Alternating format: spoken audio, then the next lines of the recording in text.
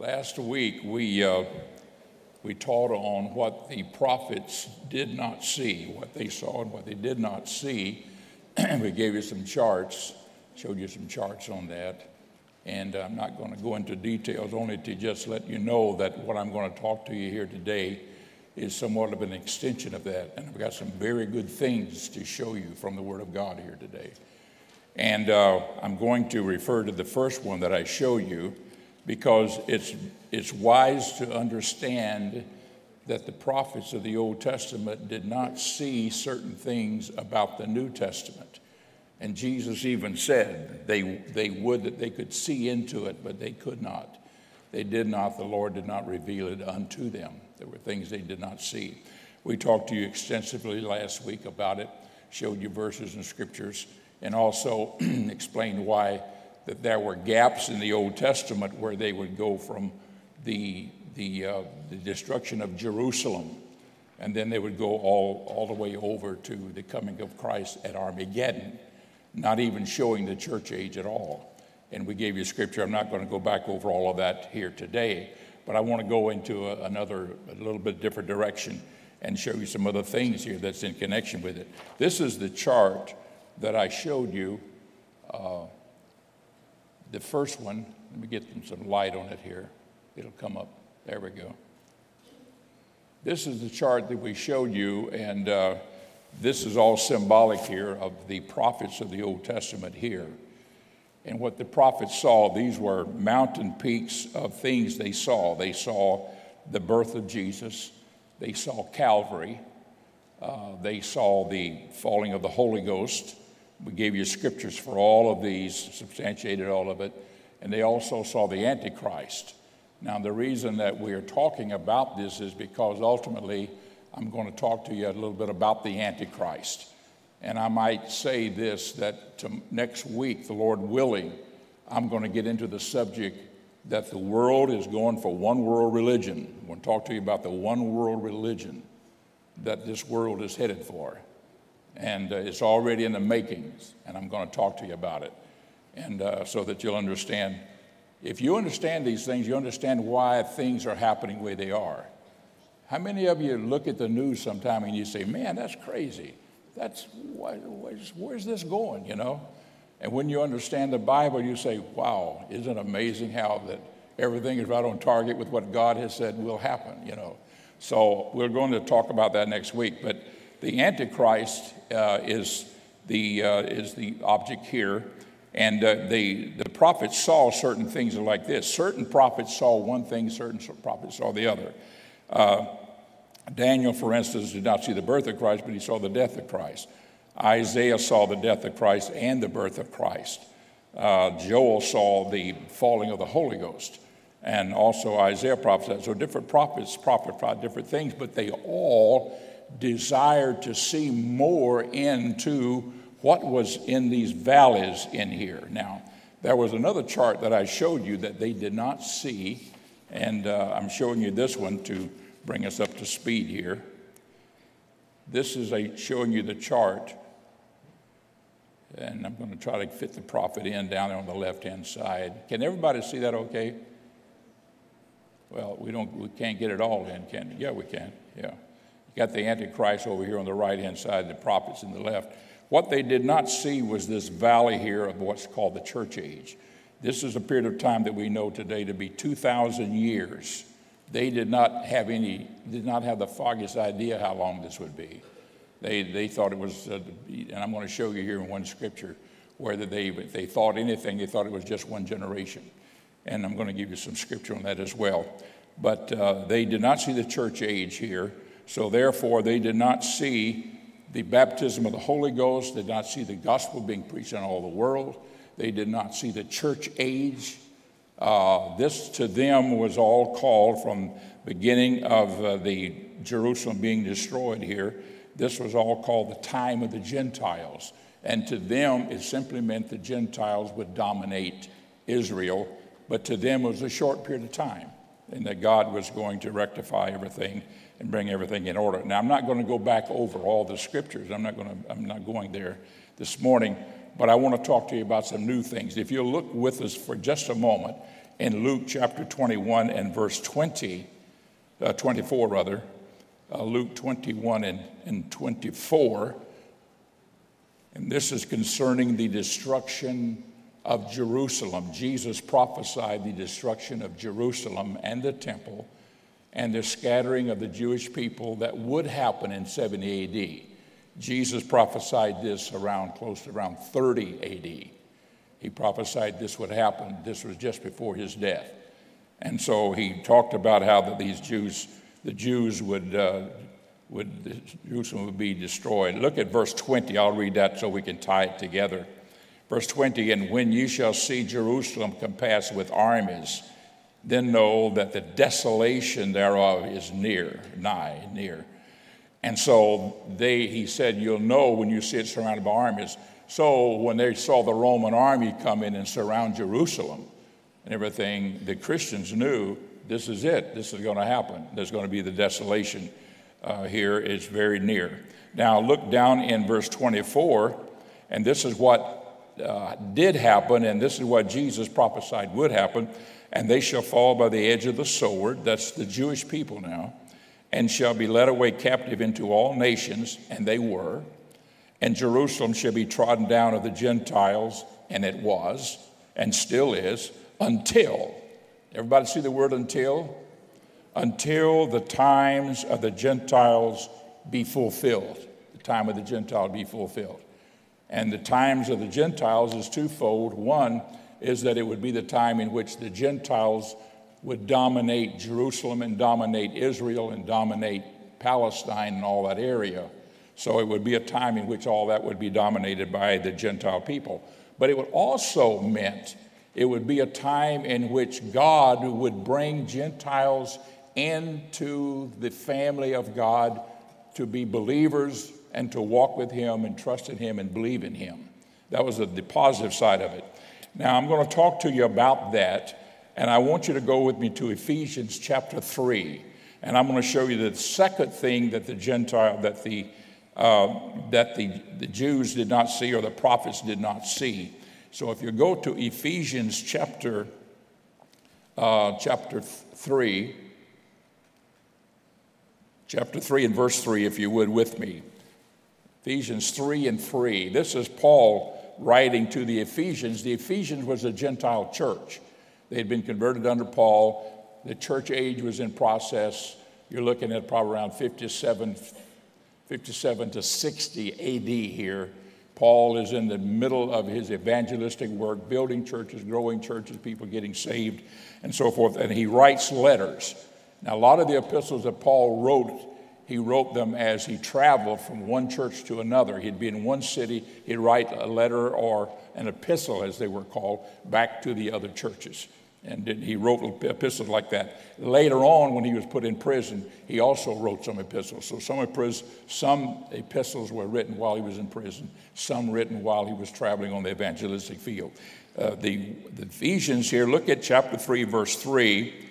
He says, he's talking about himself, how that God has revealed to him some things. He said, how that by revelation he made known unto me the mystery, as I wrote afore in few words, whereby when you read, you may understand my knowledge in the mystery of Christ.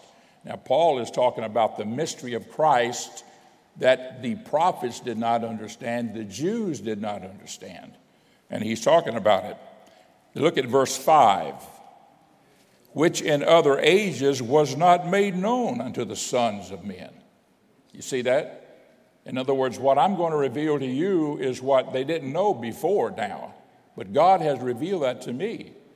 And I'm writing that to you to let you know I understand what God is doing in this New Testament period of time. So he says here, which in other ages was not known unto the sons of men, as it is now revealed unto his holy apostles and prophets by the Spirit. Praise the Lord. That's in the New Testament now. We're talking about in this New Testament period of time that the Old Testament prophets did not see and understand and comprehend or grasp because it was never revealed to them. So he goes on to say then in verse 6 that the Gentiles, and this is what it is, the mystery, that the Gentiles should be fellow heirs and of the same body and partakers of his promise in Christ by the gospel. You see, with the Jewish people, to them salvation was for Israel. Unto us a child is born. Unto us a son is given. Unto us the plan of salvation will come.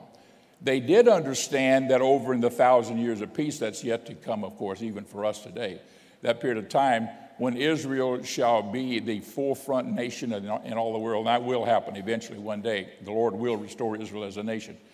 And I'll come to that at the end of our lesson here today. But in all of these things, they did not understand that the Gentiles would be fellow heirs with them, joint heirs with them. Joint heirs is another word that Paul used. So he goes on to say here, they did not understand that this wonderful salvation, I'm going to read 6 again, that the Gentiles should be fellow heirs and of the same body and partakers of his promise in Christ by the gospel. In other words, he's saying that these Gentiles are going to be just like the Jews. What was promised to Israel is promised to them.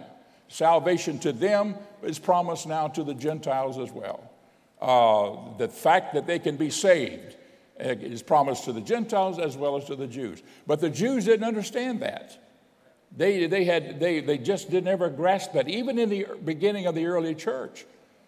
That's why when the Lord showed Paul about this, slay the animals and eat. He said, no, Lord, I've never eaten anything unclean. He said, call nothing I've made unclean.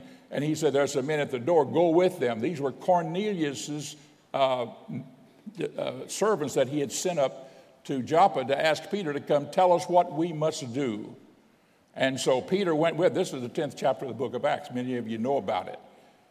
And Cornelius was a Gentile. He was a Gentile centurion. He was a Roman soldier. He was a Gentile, and he was Italian. And all of his family were all gathered together, and they said, okay, the angel appeared to me and said, send for you, and you would tell us what we have to do. And so Peter's there, and he's got about 6 of his fellow Jews there, and they're all bug-eyed looking, and what's God going to do? Because these are Gentiles, and Gentiles have no right to what the Jews have been promised. And they knew that the Holy Ghost had been poured out to the Jews on the day of Pentecost. Are you with me? And then when the Holy Ghost fell, their eyes were open, their mouths were open. They said, my Lord, the Lord's pouring out the Holy Ghost upon the Gentiles as well as the Jews. They never realized that. They never comprehended that. And then they heard these Gentiles all speaking in tongues. They said, dear Lord, that's what happened to us. That's how we know they knew they had the Holy Ghost, for they heard them speak with tongues. You couldn't deny it. Let me just say this. When you get the Holy Ghost and speak in other tongues, you can't deny it. Nobody else can deny it. Praise the Lord. It's there. It's real. Amen. You know within yourself, this is the Spirit of God. Praise the Lord. And God gave that as the evidence, the initial physical evidence of the Holy Ghost. And now I'm going to go a little further. Look at verse 9 here. We're still in Ephesians chapter 3. And he says, he goes on to say, and to make all men see, we're talking about now this mystery of God, and that the Gentiles were fellow joint heirs and fellow heirs with the Jews and partakers of the promise of Christ. Now moving down real quickly just to save time in verse 9 here in Ephesians 3. And to make all men see what is the fellowship of the mystery. The fellowship, the mystery is the fellowship which from the beginning of the world hath been hid in God, who created all things by Jesus Christ. In other words, God kept it a secret until now. Is everybody with me on this? God, he was saying that this has been hid from the foundation of the world. God never revealed it. I'm not going to go into this very far, but in the first chapter of Ephesians and the second chapter of Ephesians, it talks about predestination. Predestination. Some people think that means I'm predestined, you're predestined. We're predestined as individuals. Predestined to be saved, We're predestined from the beginning of time. John Calvin, who was one of the old beginning of the Protestant movement, Reformation leaders. He was the founder of what's called the Presbyterian Church. John Calvin, who lived first in France and then in Switzerland. John Calvin believed that you're born to be saved or you're born to be lost. You're predestined. That's what he believed. He believed that. He taught that. And that's believed today, I think, if I'm not mistaken, by the Presbyterian Church as a whole and so forth. Now, I'm saying here that that's not what that predestination means in Ephesians chapters 1 and 2. I'm sorry, John Calvin, you were wrong. That's not what it means. It means the church was predestined. The Gentile church and the Gentiles with the Jews together in the body of Christ was predestined, that is predetermined by God. You are not predestined to be saved. I'm not predestined to be saved, but there is the predestination of the church. The church would be, and the church will exist. And while you and I are not predestined to be saved, if you stay in the church and abide in the faith and walk with God, you're going to walk streets of gold. Hallelujah. Because the church is predestined. That's why Jesus said, upon this rock I'll build my church, and the gates of hell shall not prevail against it, because the church is predestined. Not me. I'm not predestined. The Bible says, you say, well, Brother Myers, what about that scripture where it says that our names are written down in the Lamb's book of life from the foundation of the world? It's there. You know, our names are written down in the Lamb's book of life from the foundation of the world. If my name's written down in the Lamb's book of life from the foundation of the world, then I'm going to be saved. No. The foundation of the world is talking about the book, not my name. My name is written down in the Lamb's book of life, or in the book of life. The book of life is from the foundation of the world. You understand what I'm saying? And if I want to go a little bit further, in the 3rd chapter of the book of Revelation, he told one of the 7 churches, be careful that I don't blot out your name out of the book of life. So our names can be blotted out. So amen. So when you are saved, incidentally, your name's written down in the Lamb's book of life, but it's the book from the foundation of the world, not your name written down in it from the foundation of the world. Everybody with me? Praise God. Well, I'm going to go a little bit further here because the Bible tells us here about this wonderful period of time that you and I live in. It's called the church age, or it's called the time of the Gentiles. I'm going to spring something else on you here. Everybody ready? Fasten your seat belts, get your feet in, hang on. I'm going to show you something here. Look in with me in Matthew chapter 1. And if we were to begin to reading chapter 1, verse 1, it would be about the genealogy of Christ. And you would be so bored. And it goes all the way down through verse 16. And then when it comes to verse 17, everybody with me? Stay with me. When you come to verse 17, so all the generations from Abraham to David are 14 generations. They're all listed here. And from David unto the carrying away into Babylon, they were captured by the Babylonians, taken into Babylon. That's where Daniel was when he wrote the book of Daniel. They were taken in from there to the captivity was 14 generations. And from the carrying away into Babylon unto Christ are 14 generations. That's 42 generations. Everybody still with me? All right. If we go back in the Old Testament, we can very easily see that from Adam, including Adam, to Noah is 10 generations. And from Noah unto Abraham, which is where Matthew picks up, to Abraham is 10 generations. So that's 20 generations. So you have 20 generations before Abraham, and then from Abraham to Jesus is 42. That makes 62 generations. Jesus Christ being the 63rd, or if you don't just want to name it from Abraham, he is the 43rd generation. Everybody still with me? Now, hang on to your bonnets on this one. Praise the Lord. I want you to go with me to Psalms. I want to show you something. Psalms, and look at chapter 22 and verse 30. 22 and 30. A seed shall serve him. It shall be accounted to the Lord for a generation. I'm going to show you something here right now, folks. If you really give me your attention, I'm going to show you something that a lot of Bible scholars don't even know. I don't say understand. They don't even know about it. Look at this very closely here. A seed shall serve him. It shall be accounted to the Lord for a generation. A generation. Now, this 22nd chapter of Psalms is all about Jesus. It starts out by saying, my God, why hast thou forsaken me? This is 22:1. This is what Jesus said on the cross when he was dying.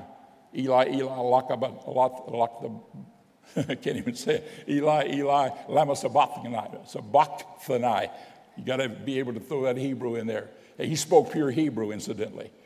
Eli, lama sabachthani. And that's what he spoke on the cross, when he was on the cross. They didn't know what he was saying because they spoke they called Aramaic at that time.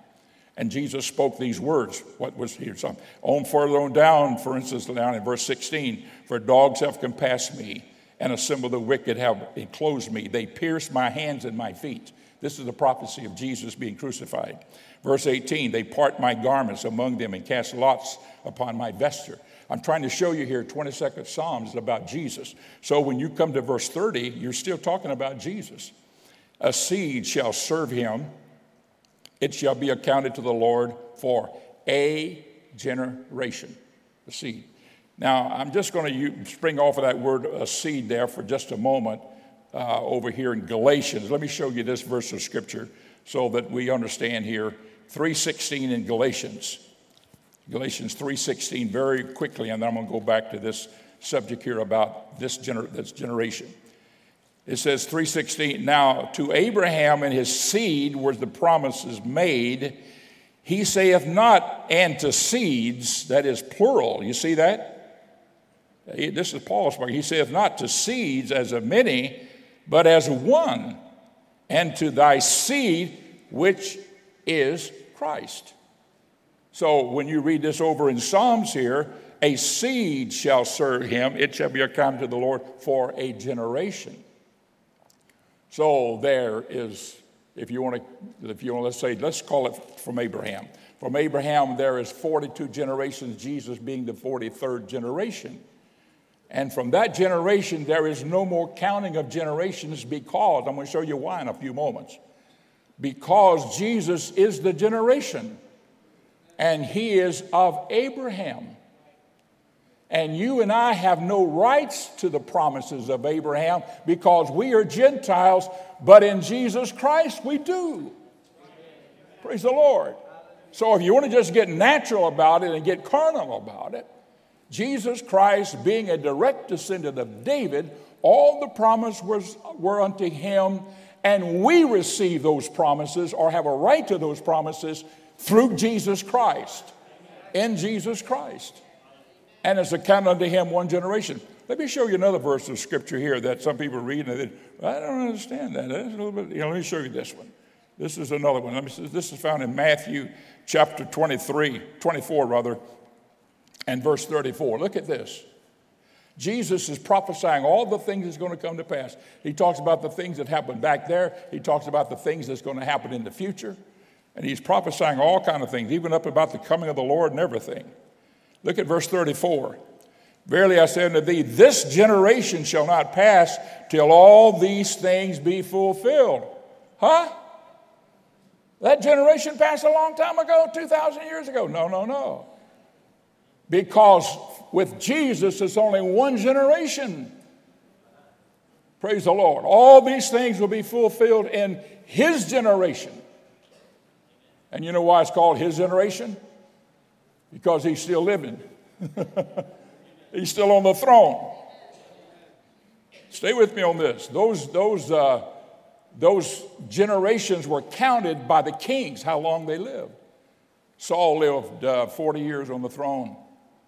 40 years. In the second year of Saul, this happened. In the 5th year of Saul, King Saul, that happened. In the 10th year of King Saul, that happened, and so forth. And then they go to David. David was on the throne for 40 years. And you could say in the 16th year of King David, such a thing happened. You know, in the 25th year of King David, such a thing happened. You understand what I'm saying? And then whenever he had completed 40 years, he died. Solomon did the same thing. Each one of them ruled for 40 years. And all through history, kings would rule for a period of time. And you can find that all through the Bible. In the such and such year of a such and such a king. Praise the Lord. You know what year this is? Some of you are already on it. You know what year this is? This is 2017, right? 2017 what? Year of our Lord. This is, in other words, Jesus is still the king. He's still on the throne. That's what all that means. You know, if you go back before 0 date is BC, right? Before Christ. And then if you look at the dates, if you talk about the time afterwards, it's AD. AD does not mean after death. AD means Anno Domini, which is Latin for the year of our Lord, which is saying this is 2017 year of our Lord being alive. Hallelujah. As King of Kings, as Lord of Lords. And it's one generation. Because David was his generation, Saul was his generation, Zerubbabel was his generation, but Jesus' generation is us. Praise the Lord. And so for this 2,000-year period of time, this 2,000-year period of time that we're in, they did not see it. They only saw it one generation. Hallelujah. Now I'm going to go a little further with this. Everybody still with me? You got to be in Christ. Amen. You got to be in him. In other words, in Christ. Praise the Lord. That's why being in Christ is so important. So we are one generation. If we are in Jesus Christ, in him, how do we get in Christ? We get in him by being baptized in his name. He is in us by the Spirit. We are in him by the baptism of water.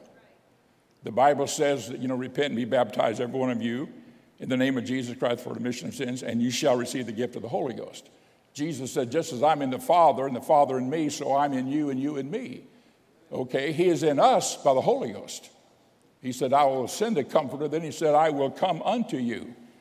So he is in us in the Spirit, but we are in him when we're baptized in his name. Praise the Lord. And it's counted for one generation. Hallelujah. So with the prophets of the Old Testament, they looked and they said, okay, there's one generation. Amen. And then the Antichrist and all the other stuff that's going to come has come. They never realized that it would be a period of 2,000 years because Jesus would be alive for that period of time. He would be the king on the throne, and you and I, praise the Lord, are whole and complete in him.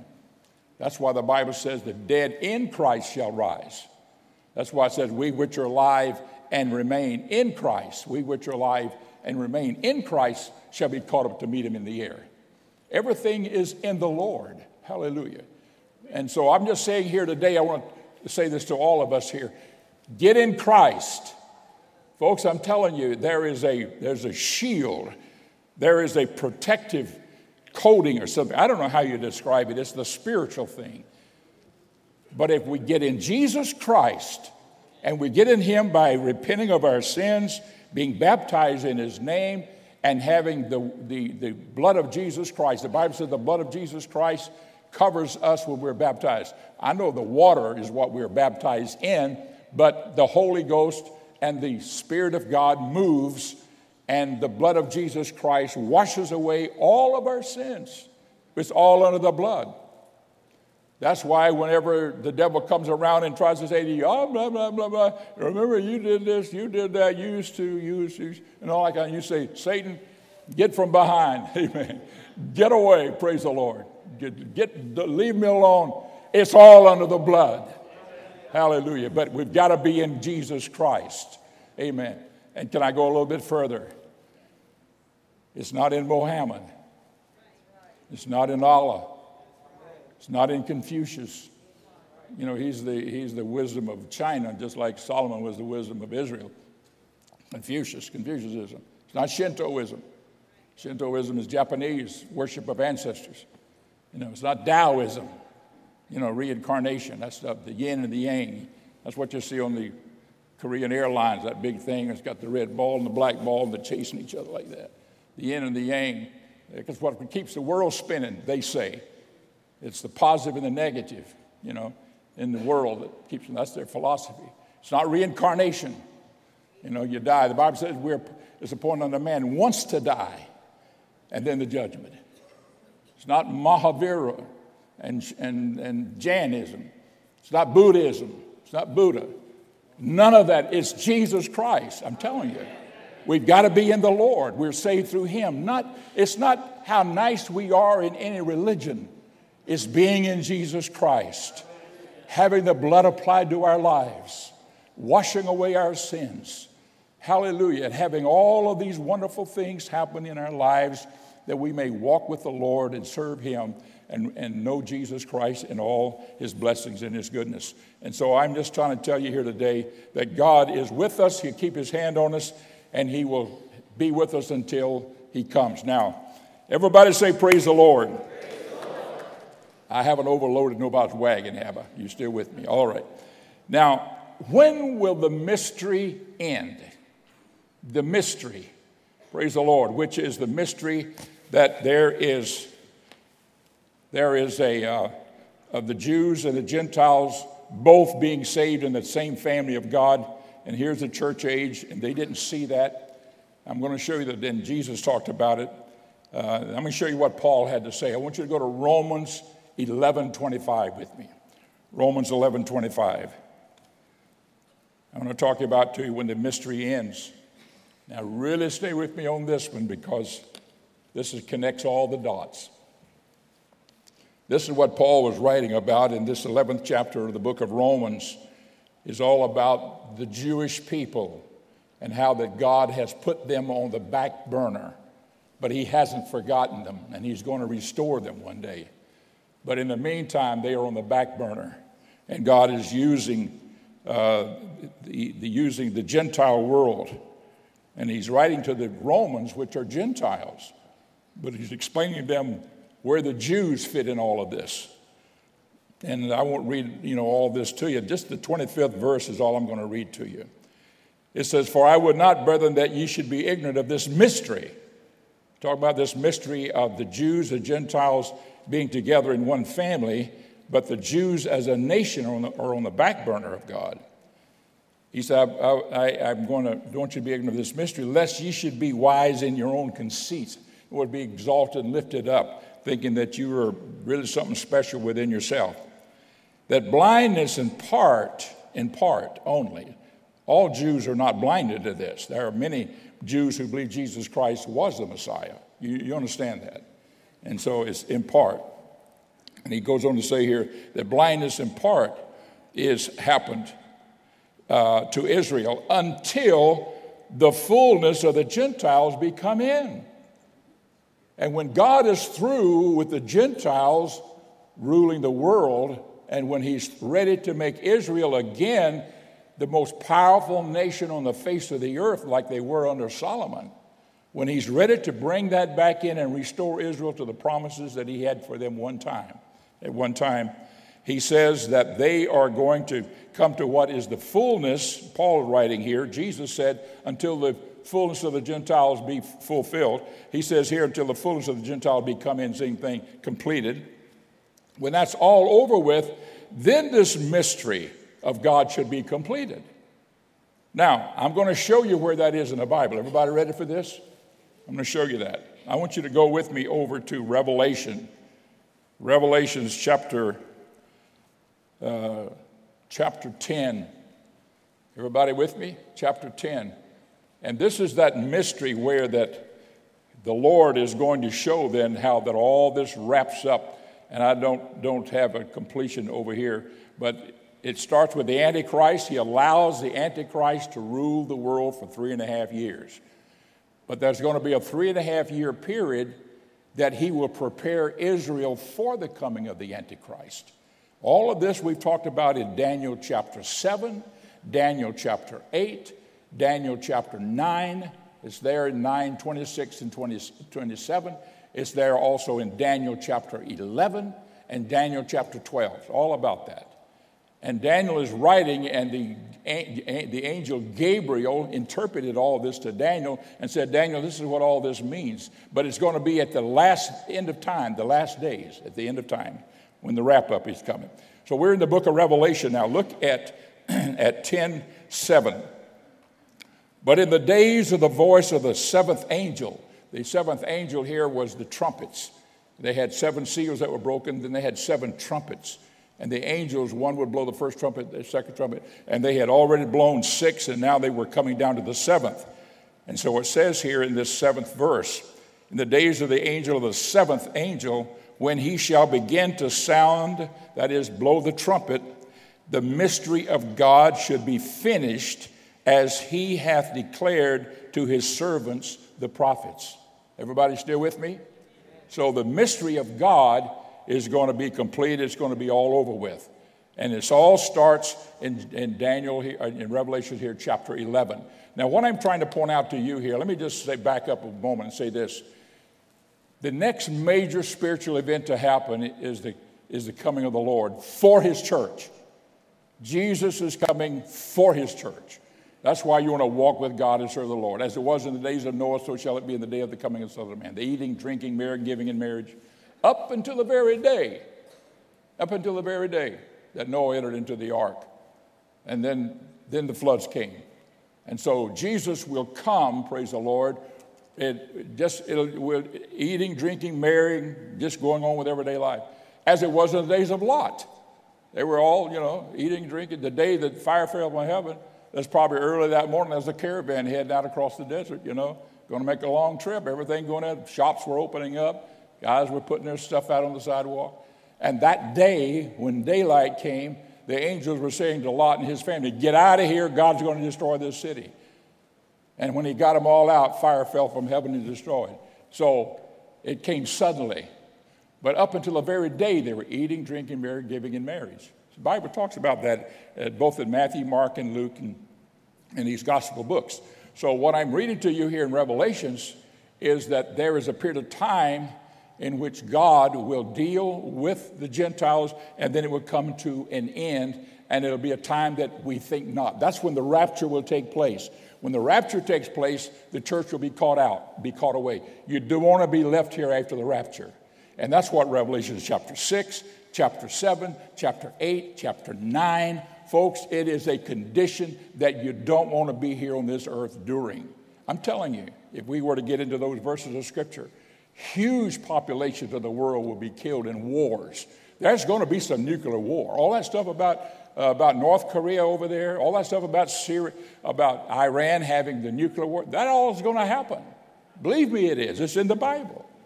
It's in the Word of God. But you and I, if we walk with God and serve the Lord and we're ready when Jesus comes, we repented of our sins, been baptized in his name, we have the baptism of the Holy Ghost, and we're living an overcoming life. When that trumpet sounds, we'll rise to meet the Lord in the air. The dead in Christ shall rise first. We which are alive and remain shall be caught up. Man, I'd be happy if he came tomorrow. But it won't wait. He says, when you see all these things coming to pass, then look up, for your redemption draweth nigh. You can't wait till it all begins to happen. You've got to be ready to go, because the catching away will be while it is still peaceful times. It's the days of Noah, eating, drinking, marrying, giving in marriage. Now is the day of salvation. It's time to get ready. If you're not ready to go, now is the time to get ready to meet the Lord. Then we go in the tribulation period, and it's going to be Hades on earth in this world here for the first 10 chapters of the Bible, of the book of Revelation, I should say. Then look at verse 11. Look at verse 11. There was given me a reed like unto a rod, and the angel stood, saying, rise and measure the temple of God and the altar and them that worship therein. That's the worshipers. But the court which is without the temple, leave out, and measure it not, for it's given unto the Gentiles. That old temple of Solomon, later on in Zerubbabel, and later on Herod's temple, that had these courts. It had court of the Israel, court of men, court of women. Then they had the court of the Gentiles. And Gentiles could never go any further than that, as far as you could go, as far as this court, this temple was concerned. And so they said, leave that one out. And it says here in verse 2, I'm going to read this again. But the court which is without the temple leave out and measure it not, for it's given unto the Gentiles, and the holy city shall they tread underfoot 40 and 2 months. That's 3.5 years. That's half of the last 7 years that's left from the 70 years, 70 weeks, or the 490 years that's been pronounced upon Israel. I've already talked to you about it, and I'm not going to go back in detail on that. But this is what that's in reference to. Look at verse 3. And I will give power unto my 2 witnesses, and they shall prophesy 1,260 days. 1,260 days is also 3.5 years. But it's the first 3.5 years of the 7 years. The first 3.5 years. So the first 3.5 years, these 2 prophets are going to go out and preach to the Jewish people that Jesus Christ was your Messiah. And they are going to be Moses and Elijah. Moses and Elijah. Look down in verse 6. These have power to shut the heavens that it rain not in the days of their prophecy, and have power over waters to turn them to blood. This is what Moses did. Shut the heavens and to smite the earth with all plagues as often as they will. Moses did that. Also Elijah is mentioned here about the rain and the fire falling from heaven and so forth. These are the 2 prophets that God will send back. I saw a guy one time in our old church down on Palm Bay Road.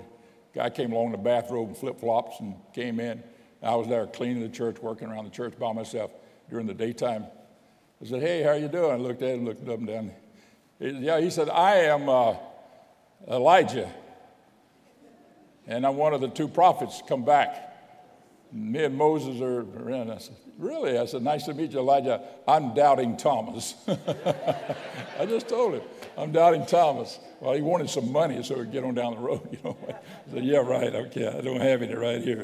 I don't have any. The church doesn't have any." So I said, farewell. So anyhow, he went on down the road. He wasn't Elijah and he wasn't Moses, but they will come one day. I had a guy tell me one time he and his mother were going to be the two witnesses. I said, "Yeah, right. Okay, have it your way." But I'm just telling you what the Bible says. Everybody still with me? And so they will turn the hearts of Israel back to God. And then I'm going to give you another verse here. I'm going to wind this up now. I've got about 3 minutes. I want you to go with me very quickly to Zechariah. I'm going to show you what Moses and Elijah does when they begin to preach the word. And this is in Zechariah chapter 12, and it's prophesied. Verse 9. Verse 9, 12:9 of Zechariah, "And it shall come to pass that I will seek to destroy all the nations that come against Jerusalem." This is building up to Armageddon now. "And I will pour upon the house of David and upon the inhabitants of Jerusalem the spirit of grace." The spirit of grace. Folks, that's God's favor. That's God's unearned favor. We don't earn it. He just gives it. We have the grace of God. By grace are you saved, and that through faith. Grace is God's goodness to us. Calvary, the shedding of his blood, the forgiveness of our sins, and the washing away of our sins, and giving us to his Holy Spirit. That's the grace of God. We're saved by grace, and that through faith meaning our faith is our response to that grace. God did all of that, so what do I do with it? What do I do with it? You can't just say, "Oh, I don't believe. Go ahead and say, "I don't believe." If you do, you're going to be lost. But if you say, "Lord, thank you for your wonderful grace," and then you repent of your sins and you're baptized in his name and you're filled with his spirit and you begin to walk with God, then through your faith, you have received the grace of God. You understand what I'm saying? Now, with these Jews, God is going to give them a dispensation of grace here. So it says here that I will pour upon the house of David. In other words, I'm just going to pour it out upon David and upon the inhabitants of Jerusalem the spirit of grace and of supplications. And they shall look upon me whom they have pierced, and they shall mourn for him as one mourneth for his only son, and shall be in bitterness for him as one that is in bitterness for his firstborn. And then from 11 on down to 14, and I won't read these verses, but these Jews will go to God in prayer, everybody apart, women from men, and families apart, and they'll get alone on their face before God, and they will repent before the Lord and say, "God, forgive us. We never knew that Jesus was our Messiah." Because God will give them that spirit of grace, and all of a sudden their eyes will be open. They'll understand. Moses and Elijah will preach that unto them. That's why when Jesus was on the Mount of Transfiguration, remember in his earthly ministry, And everything, and he was very full of glory and glow and everything, and the disciples couldn't look upon him, Peter, James, and John, and there appeared unto him Moses and Elijah. Remember that? On each side of him. And I won't go any further with that, but only to say that they will be those prophets that will come back and preach to Israel, and the Jews will turn back to the Lord, and then they will begin to turn their hearts. And the Jews then, the 11th chapter of Revelations, in the 11th chapter, and their hearts filled with grace, as Zechariah 12 here states, they will become the people of God in that tribulation period. And the Antichrist will say, okay, I think it's time to get rid of the Jews. They will become the Nazism as it was back in World War II. They will become the Nazis all over the world trying to get rid of the Jews. And God will spare them, protect them, keep his hand on them, fight for them and everything. And the Antichrist will have his day for 3.5 years, the second half of that 7-year period that Daniel chapter 9 and verse 27 speaks about. Have I loaded your wagon here today? Aren't you glad God loves us? Aren't you glad for the Word of God? Aren't you glad for the love of Jesus for his people? Folks, get ready for the coming of the Lord. He is coming back for his church. Hallelujah. God has a plan for Israel, but he has a great, wonderful plan for we who are the church. And many Jews will be in the church. They will be in the bride of Christ. They will be in that rapture when that takes place. Would you stand with me together? Let's lift our hands and let's just praise him and worship him together. Jesus, we thank you, Lord. We thank you for your word. We thank you for your truth. We thank you for salvation. We thank you, Lord, for this beautiful audience here today. Give us all the love for the things of God and the love for you. In Jesus' name we pray. Amen.